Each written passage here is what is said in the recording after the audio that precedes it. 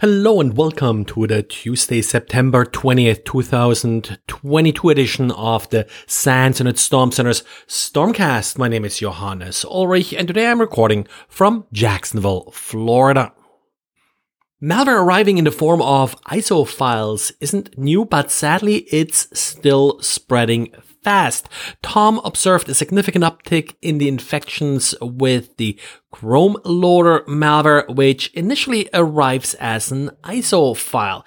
Typically, the user is confronted with the malware after clicking on a malicious search result. So that's where the author of the malware uses search engine optimization to make links to the malware rank high for specific popular keywords. After the ISO file is downloaded, the user will then launch the malware by clicking on a properties.bat file that is included in the ISO.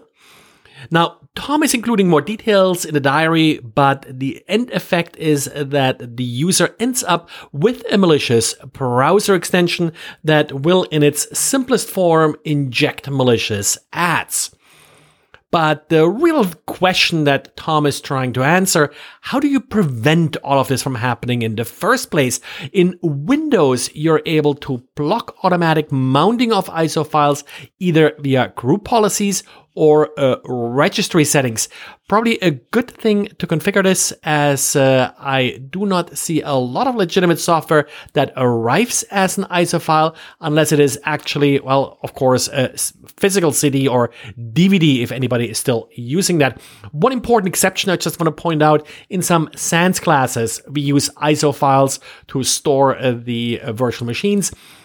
Doesn't happen that much anymore, but I still think some classes are doing it. It's a little bit of a throwback from the days when we actually had DVDs for some of these virtual machines. Also, Tom isn't the only one noticing the surge in Chrome loader attacks. Red Canary, Microsoft, VMware, they all had similar warnings. For the most part, again, it just displays ads, but it's a browser extension, so it has access to everything your browser sends and receives.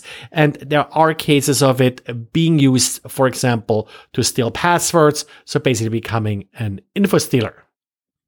And sticking with evolving malware strains, sometimes it's nice to stand back a little bit and see sort of how they evolved over the years. Adva Intel has been looking at recent trends in the Emotet malware.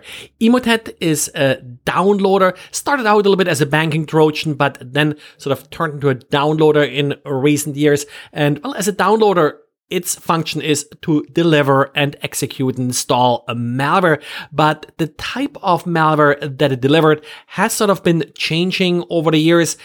Basically depends on who's paying for it or what malware gives the best install rates or profits to whoever operates the Emotet botnet.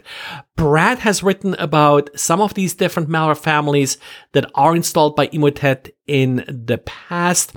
But like I said, this blog post by Adva Intel has a nice overview of what happened and how this sort of evolved.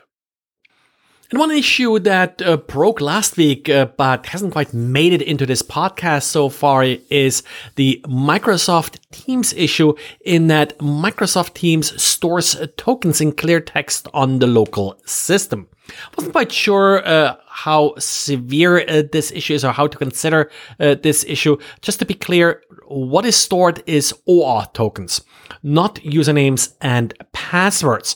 So that's a little bit better in some ways, but in other ways it's also worse, because that's the token that you get after completely authenticating, including passing any multi-factor authentication. So an attacker who is able to steal these OAuth tokens is able to authenticate without requiring a second factor. The other part here is that apparently this token, the vulnerability here is in Teams, but the token is valid for all kinds of Microsoft features. So you may be able to use it for Skype or other Microsoft products.